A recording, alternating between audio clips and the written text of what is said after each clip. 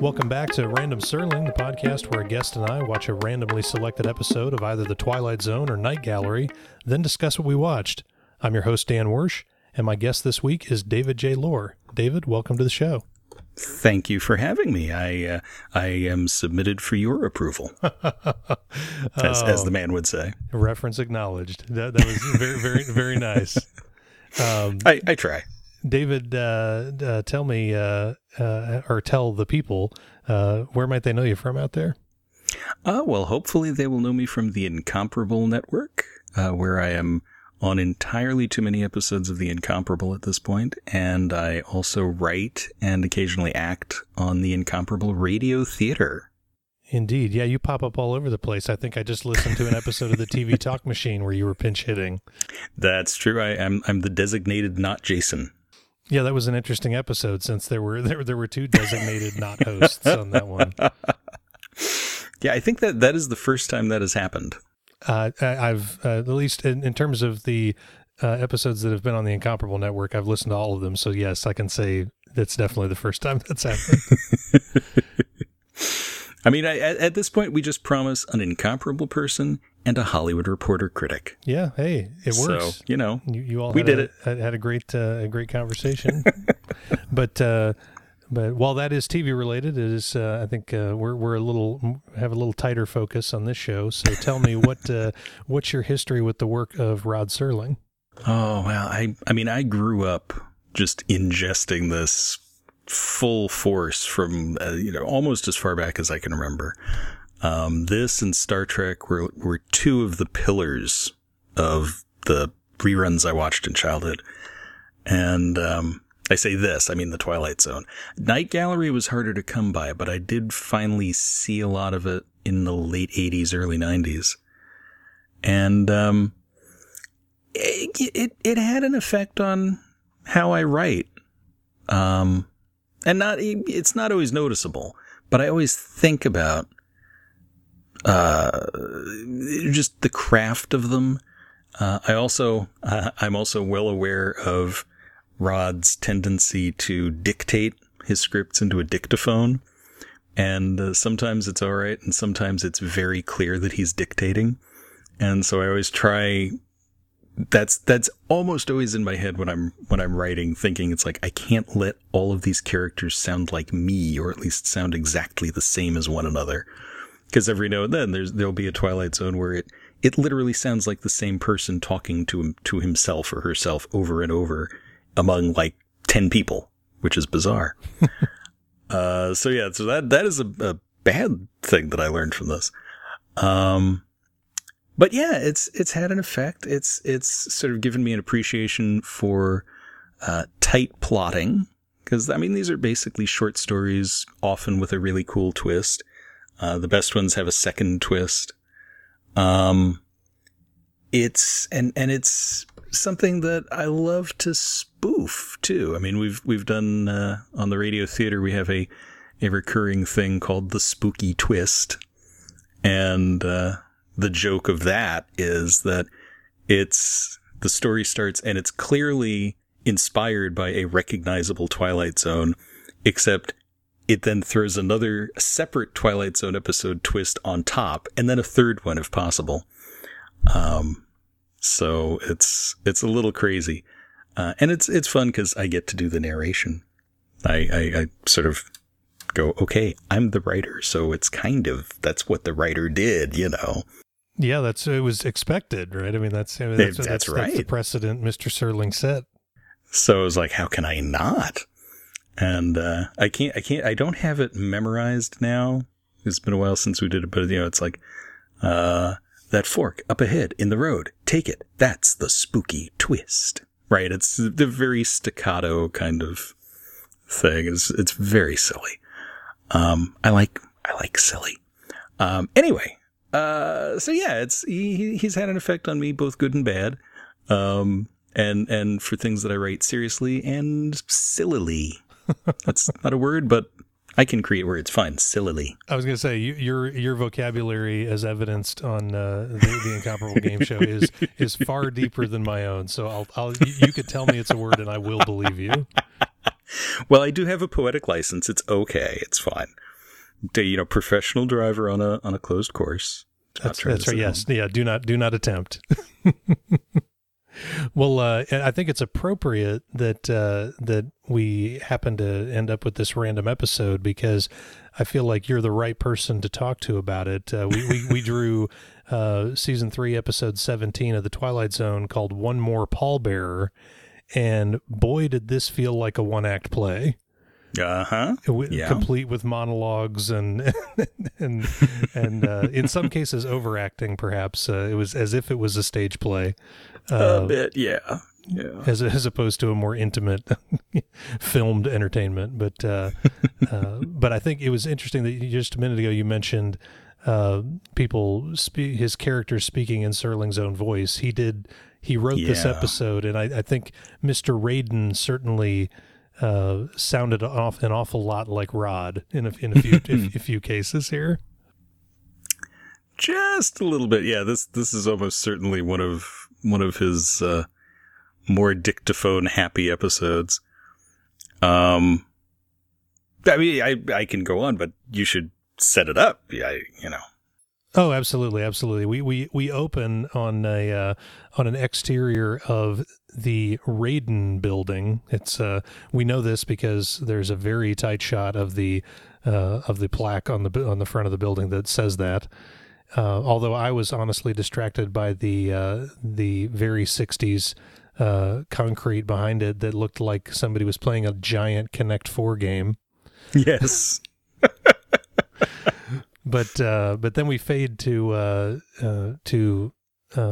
room, and there's a man entering the room that we quickly find out is Mr. Raiden, despite the fact that Apple Notes makes all my notes say Mr. Radio because it didn't believe me that I was typing it right.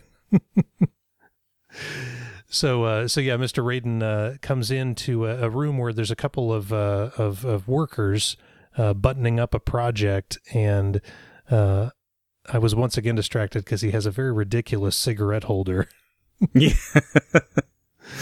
But I wasn't sure if that was supposed to be like a near future kind of thing, and kind of the way they used the futuristic salt shakers to become Dr. McCoy's medical instruments on Star Trek. It's like no one will recognize those as salt shakers. It did feel like, I wasn't sure if we were supposed to be in some slightly into the future time or not. They didn't never really said, I don't think, in this episode. But the workers are buttoning up a pretty awesome new home theater, it turns out. And the guy with the Gomer Pyle hat wonders what the heck he's going to do with this awesome new sound system they've installed. Yeah, so he's quickly talks about how loud it is and how it sounds like bombs are going off, and we get a kind of a wink from Mr. Raiden that well that's the idea. That's exactly what it's supposed to sound like.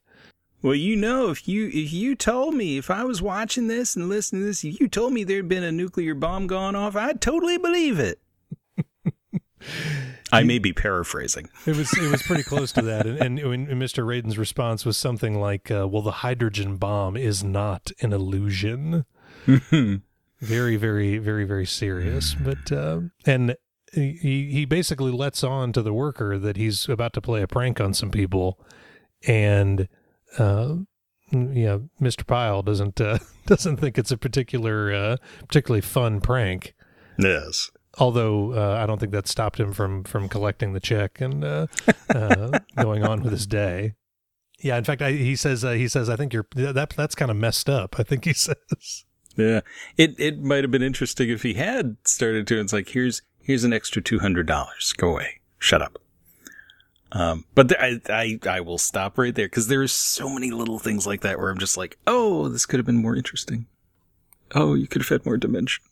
Yeah, they. I mean, well, at this point, I mean, we know as a season 3 episode, they've done plenty of episodes with twists, and to your point, multiple twists. That when they lead with this as the setup, that tells us kind of right out of the gate that ultimately, if they're letting us in on this joke ahead of time, there's obviously going to be more to it coming up later. And I don't know the first time that I saw it because I was probably way younger, but watching it again for this, because this is not one that I've watched over and over again. After a while, and especially having them on Netflix, you could just go, ooh, I'll watch the good ones. And this is one where as I'm watching it, and I get to that point and I go, oh, he's going to get faked out himself. So I was like, okay. Where's the next twist? Oh. Oh, Rod, no. Yeah, it was definitely it was one of those. I think I agree, and yet here we are. The workers leave, and Rod steps off the elevator to introduce and confirm that it is in fact Mr. Radin and the same man who owns the building that we are 300 feet beneath the surface of, and talks all about his bomb shelter that he's created, and then our 3 guests arrive, 2 men and a woman, and as they do, we see that the episode's titled "One More Pallbearer" is the title card's on the screen, and we get these 3 people stepping off the elevator, and I noticed they look like they could be arriving from or for a funeral. They all look like they were dressed in black and don't look particularly excited to be there. But of course, we figure out why pretty quickly is. Although not before we get a very dramatic invitation into the bomb shelter, complete with spotlights on each chair that they're to sit in, and then once they're sitting, Radin brings the light up on himself and comes to his feet, and I think that's when he kind of delivers his first little soliloquy of the evening.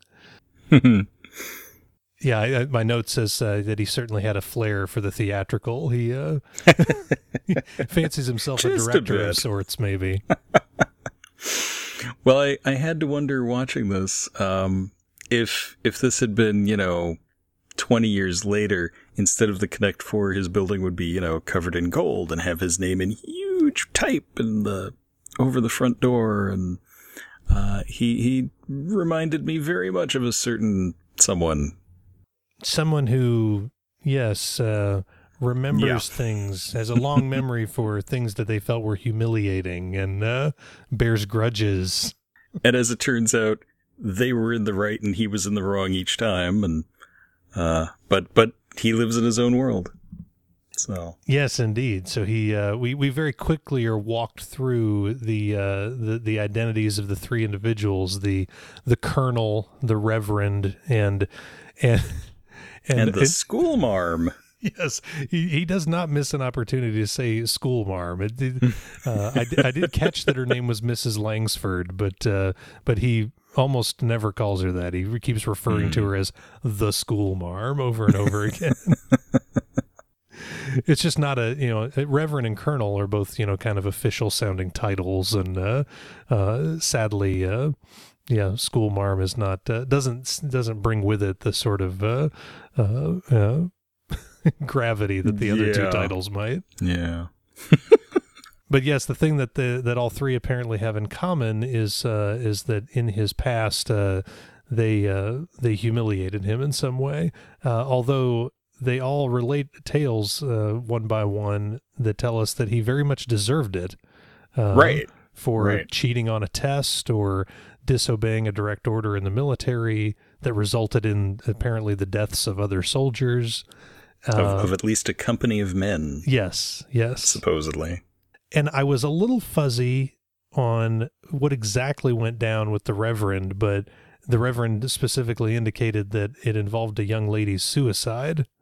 I believe we're supposed to think that it was an affair with unrequited love, and she committed suicide because of that, but it's fuzzy because it's 1962 or 61. Yes, that's exactly what I was going to say. Was it definitely seems like it was the kind of thing where it wouldn't have been proper to go into any more detail on television at the time, but it was certainly insinuated that there was something romantic involved there, or maybe not romantic. NBC censors would say, "Beware the open mouth kiss." Yeah, so in modern terms, he's got a beef with all of them. Yeah, and he intends to air his grievances. It's apparently Festivus in the bomb shelter. I got distracted by so many things as he went on, from one loudly delivered soliloquy to the next.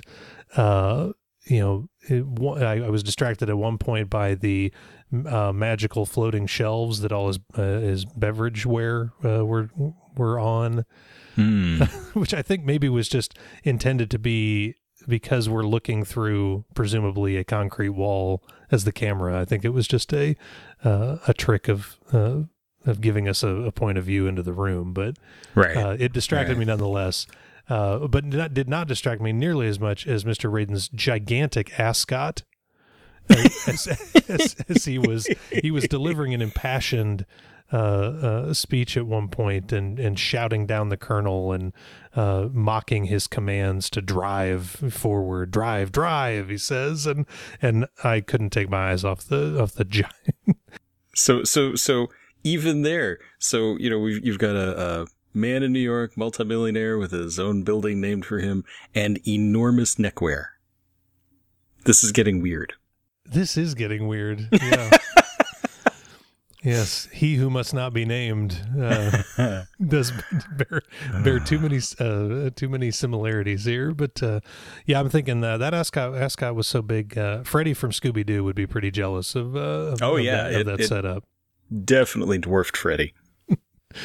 But yes, he does make the point of letting them all know once again that in this room he is in command and he commands their attention. And the little school marm though gets a few shots in because she can't help She's but mention. Feisty. Boy, she is. She doesn't care. Who's in charge or what. She's gonna get a few words in, and she mentions we learned that he is a millionaire 3 times over, and but yet she calls him out for being stuck on a 20-year-old incident that happened as a school kid, and she just flat out calls him devious and dishonest and. She's just not having any of it. Yeah, it's in each of their things. It's sort of like you can see the idea he had, and it's not a bad one. But maybe it was the dictation, maybe it was speed. It's the 17th episode in a season where they did 34, 35 episodes. It's a lot of pressure. That's a lot of fast writing. You don't have the same time to craft every plot. And I was talking to someone just last week who writes for television who said, when you see an episode of even your very favorite show and every episode is great and this one episode is just kind of meh, and that's because we're doing the best we can. We are flying by the seat of our pants even today. It's like, okay, I know how that works. And, this would have been so much more interesting if, the 3 guests are so unsympathetic and so just harsh right from the instant they start talking. And he is, he's kind of a jerk, but at the same time, you feel a little bit for him because he's acting his little heart out. And, it would have been so much more interesting if, all right, they have these very clear assessments of what he did in the past, but if he were able to plant a legitimate doubt. And even if they could then turn it back on him, but we never get a sense that he's living in his own dream world. He just assumes that he's been slighted and that they must apologize to him if they're going to survive this fake nuclear blast that he's going to put them through, that he will scare them into apologizing to him, and whoever apologizes first will be safe. And or they'll all apologize, and then I'll show them they were punked. And it would be much more interesting if we get them to doubt it just for a little bit, just to say, all right, maybe I didn't give him a fair shake when this happened. Maybe that wasn't the case. And then reveal that no, he's built this up in his own mind, that he's been slighted, that, he legitimately did these things that he was punished for. And so that you sort of have a little give and take. You need give and take in a good story. You need conflict. Hello, first couple of seasons of Next Generation. And gratuitous slam. Hi, Gene. But, you also need that give and take. You need to have that, it's not just that it's conflict. It needs to be back and forth, right? Conflict is easy. It's keeping it going and giving everybody a turn in the spotlight and a turn in the hot seat. That's what makes for a really good story.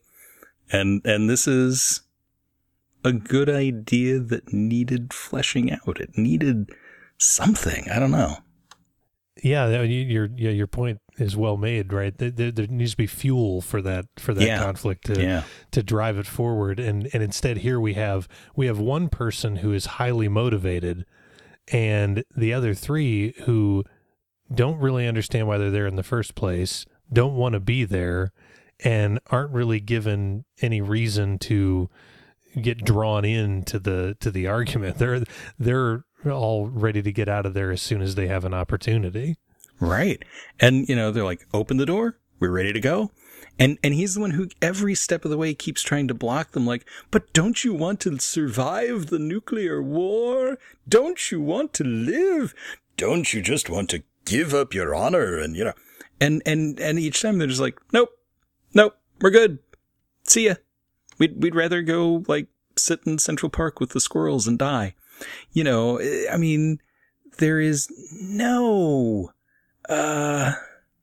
is nothing tying them to that place, and there is nothing to make them want to stay. And it's all just like, but I'm doing this thing. You're supposed to be groveling. And I guess that's what's supposed to show us that he's living in his own world. I don't know. It's just, Yeah, it just didn't tie back at the end of it. Because and I thought one of them was going to catch on and call him out on the fact that it was a gag, because even when he starts, he lets them all know that, hey, in a minute, the bombs are going to, or the sirens are going to go off, and then everything up on the surface is going to be blown up, and then he kind of pauses. And they're all looking right at him as he reaches over in plain view and presses a button.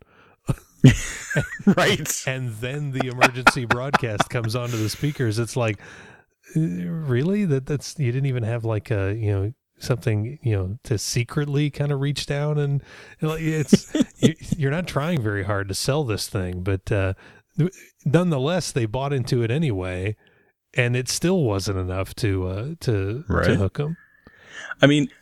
This wasn't the only time I thought about Wile E. Coyote during this episode, but right then, all I had in my head was, Wile E. Coyote, super genius. I love the way that rolls off the tongue. Wile E. Coyote, super genius. Boom! Right? And in the end, we haven't gotten to the end. I shouldn't spoil the end just yet.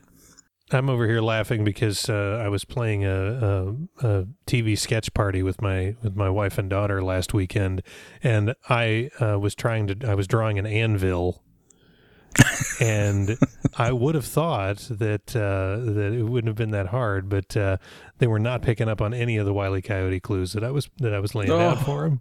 Oh man! But at any rate, well, what it turned out was I realized. Well, first of all, my daughter's 5, so anvil's not really in her vocabulary, and turned out my wife couldn't pull the word either, so it was never going to happen. Oh man, mine largely know anvils from Duck Amuck, because both of the boys are crazy about Duck Amuck, as am I.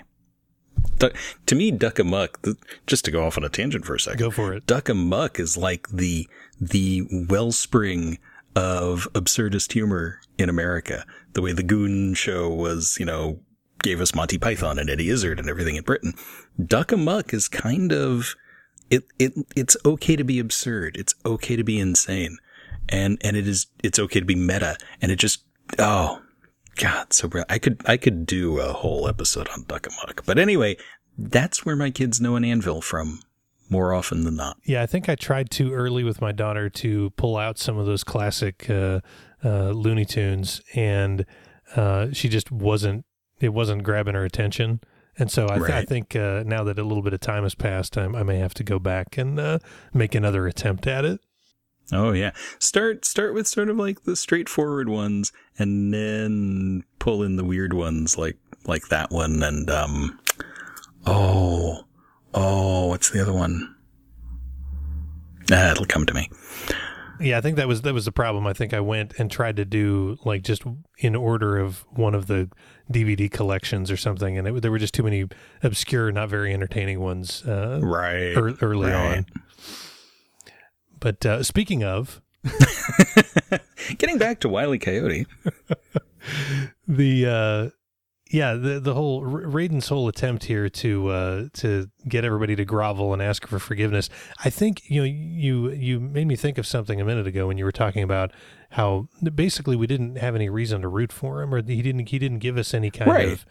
They told these stories one at a time, and in every one of them he had some kind of response that, for just like half a sentence, like one phrase, made it sound like maybe he had some kind of reason why something happened. Like the cheating on the test story, he made an indication that you didn't understand the kind of pressure or whatever, and like that could have maybe been spun out into something that actually might have made us feel sympathetic for him. Like maybe there was some whole other backstory of teenage him that made him feel like he had no choice but to cheat on this test.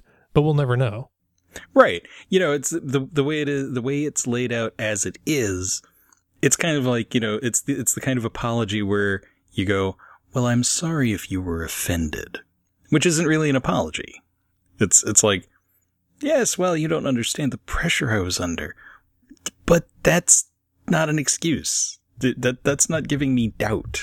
You still did it. Right. That's right. The big city apology, right? That's that might be copyright Merlin Mann. But I think he'll let us borrow it. I would imagine. I know a guy. He's pretty generous like that. So yeah, despite all his big setup and the big show he's planned, they don't even stick around for the end of the show. That might be the funniest thing about this episode, is that he's gone to all this trouble, and the moment he opens he thinks that opening the blast door is going to just kind of be his way of sealing the deal with them, and of course they're going to want to stay, and he's got them. But man, the moment that door swings open, zoom, they're on the elevator. Yeah. Hitting the door close button as he's standing in the door of the elevator, blocking it, to your point once again. But wait, don't you this is your last chance. And so no, they're out of there, man. They're gone. They're like, you know what? I'm going to get incinerated up on the surface. I'm not even going to make it back to my apartment to see my family, but that's better than hanging out here with you. Yeah. And I can't tell if we're supposed to think that they realized it was all fake, or if it really is like the Weird Al song, "One More Minute." I'd rather clean all the bathrooms in Grand Central Station with my tongue, then spend one more minute with you. And it's a delightful song and fun to sing, but it's really, really sick.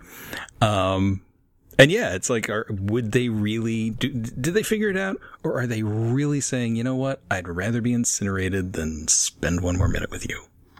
I don't know. That was my take, was that that they were convinced, because they were even astounded how he could possibly have known, but they seemed to be buying it. Yeah, the last thing they wanted to do was be the last ones alive with this really objectionable person.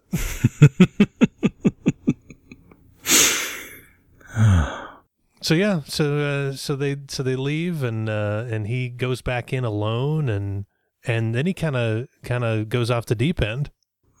Well, he everything is on that timer. It's once it starts, it's going, and as he walks back in, that's when the video comes back on that we saw in the opening, and we see the bomb go off, and except he seems to have lost the last grasp of reality, proving once again that he's living in his own world where he is totally ignoring everything else.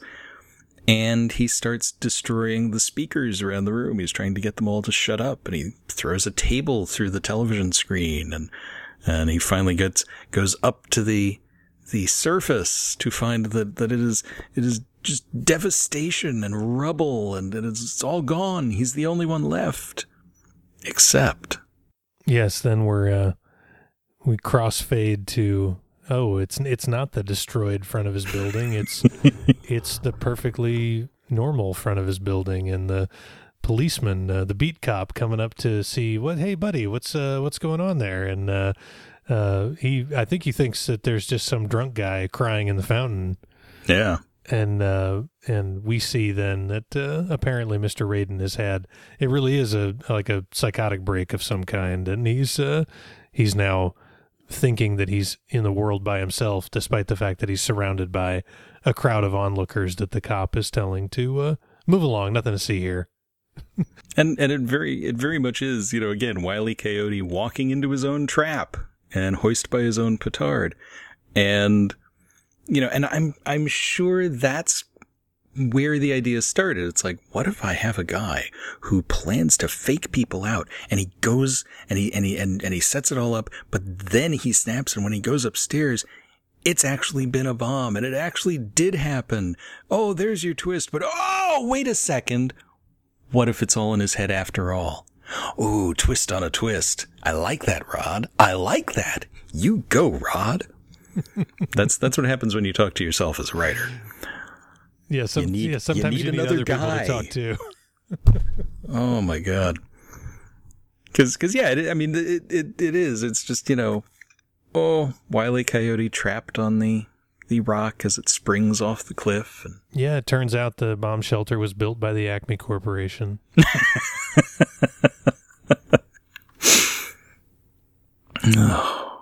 So yeah, that was something. I think the question I always ask, David, as we come to the end of the episode, is whether or not, if we were curating a short list of Serling's work, if this would be an essential episode. And God, no. Yes, I think. Did I make that obvious? I don't know. We kind of gave that one away pretty early on. I think. I don't think we kept our powder dry on that reveal. Oh, is it spookily bad? Is it? I don't know. Yeah. Was this a good bad, a bad, or an episode you kind of liked? I mean, there's something there. He didn't get to it, but there's something there. And I mean, I like twists on twists. That's fine. This was just not a good one. Yeah, I think you nailed it earlier with alluding to your friend, the TV writer. I mean, this came out in January of 1962. The show premiered in October of 1959. So in 2.5 years, they had written 82 episodes of television. Yeah, that's a lot of TV. an absurd number of them himself. Yeah. I mean, I think in the end, didn't he write close to half of them? Something like that? Yeah, I believe that's correct. And because and a lot of them were ones where it was, even the ones where he didn't fully write it, it was still his, story idea to begin with. Right. And so yeah, this is a, middle of the third season, maybe not enough gas in the tank on this one. Yeah, this is where it's like, I've got to churn something out because they're filming tomorrow. And I mean, like I said, there's interesting stuff in it. Joseph Wiseman is fascinating as Raiden. He does what he can with it. And maybe it goes a little camp, but he's more interesting to watch than anyone else in the show. Yeah, he certainly, choose a little scenery and all that. I did have to go look at the timing to reconcile it. So this aired before Dr. No came out because it was later in '62. But he must have already filmed it by the time they did this. Although I don't know, maybe they didn't. Lead time wasn't what it is today on post production and all that. So I don't know exactly when it was filmed, but there are definitely shades of Dr. No. Yeah. Oh yeah. As he's commanding the room and lording his knowledge over everybody and all that. No, Mr. Bond, I expect you to grovel and apologize to me. Oh, indeed. Yeah, not a lot of other the other folks in it. Not a lot of credits. I always take a look at IMDb and nothing really jumped out at me other than the fact that our school marm was one of the little old ladies that was part of a couple in the documentary part of When Harry Met Sally. Oh wow. Okay. I haven't gone. That's like the number one thing on her IMDb. She had a gap of about 15 years till she did that. Wow. In her late 80s. Oh, she recurred on The Doctors in the early 70s also. Yes. So there's always a lot of those fun kind of journeywoman, TV credits for any of these people that did this. She actually is on another Twilight Zone in his image. That one doesn't ring a bell for me, but maybe it does for you. That's the one where let's see. She's the old woman is what she's credited as in that one. I'm trying to remember if that's the one where Dennis Hopper is a neo-Nazi or if that's the one where Peter Falk is basically Castro. Oh, I think that's the one with Dennis Hopper as the Nazi who's sort of haunted by Hitler's ghost. And it's one of the hour-long season 4 ones. It's really not good. Oh, it's the season 4 premiere. Yeah. A young man grapples with an urge to kill and confusion about his origins. But I don't see Hopper's name on the George Grizzard. Oh, that's right. That's the one where he turns out he's an android and he confronts the scientist who built him who looks exactly like him. Oh, of course. That's right. The title makes sense then, doesn't it?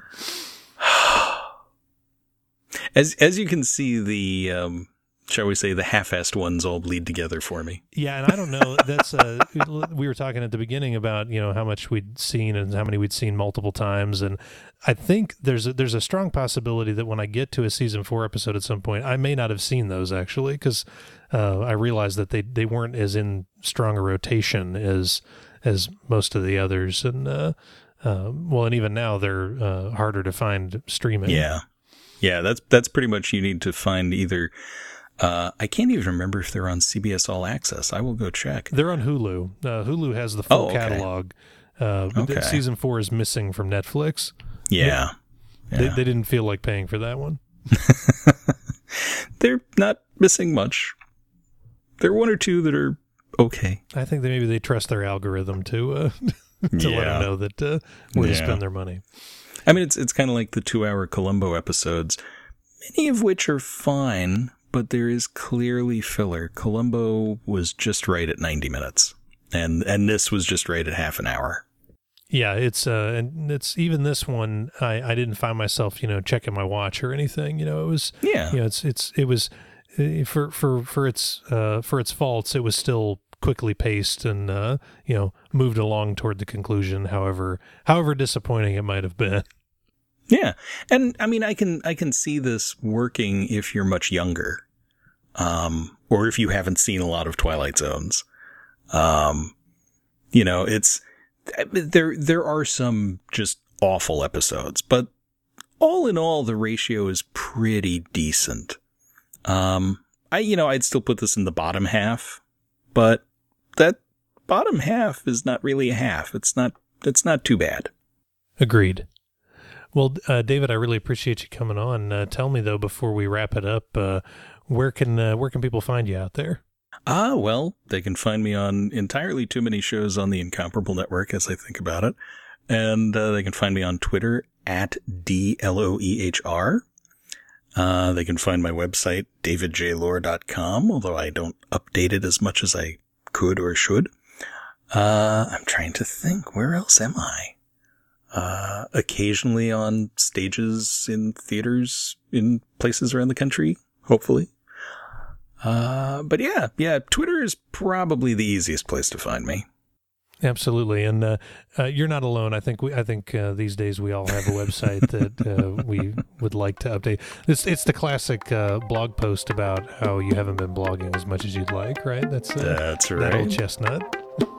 That's right. I keep drafting one and I never get to finish it.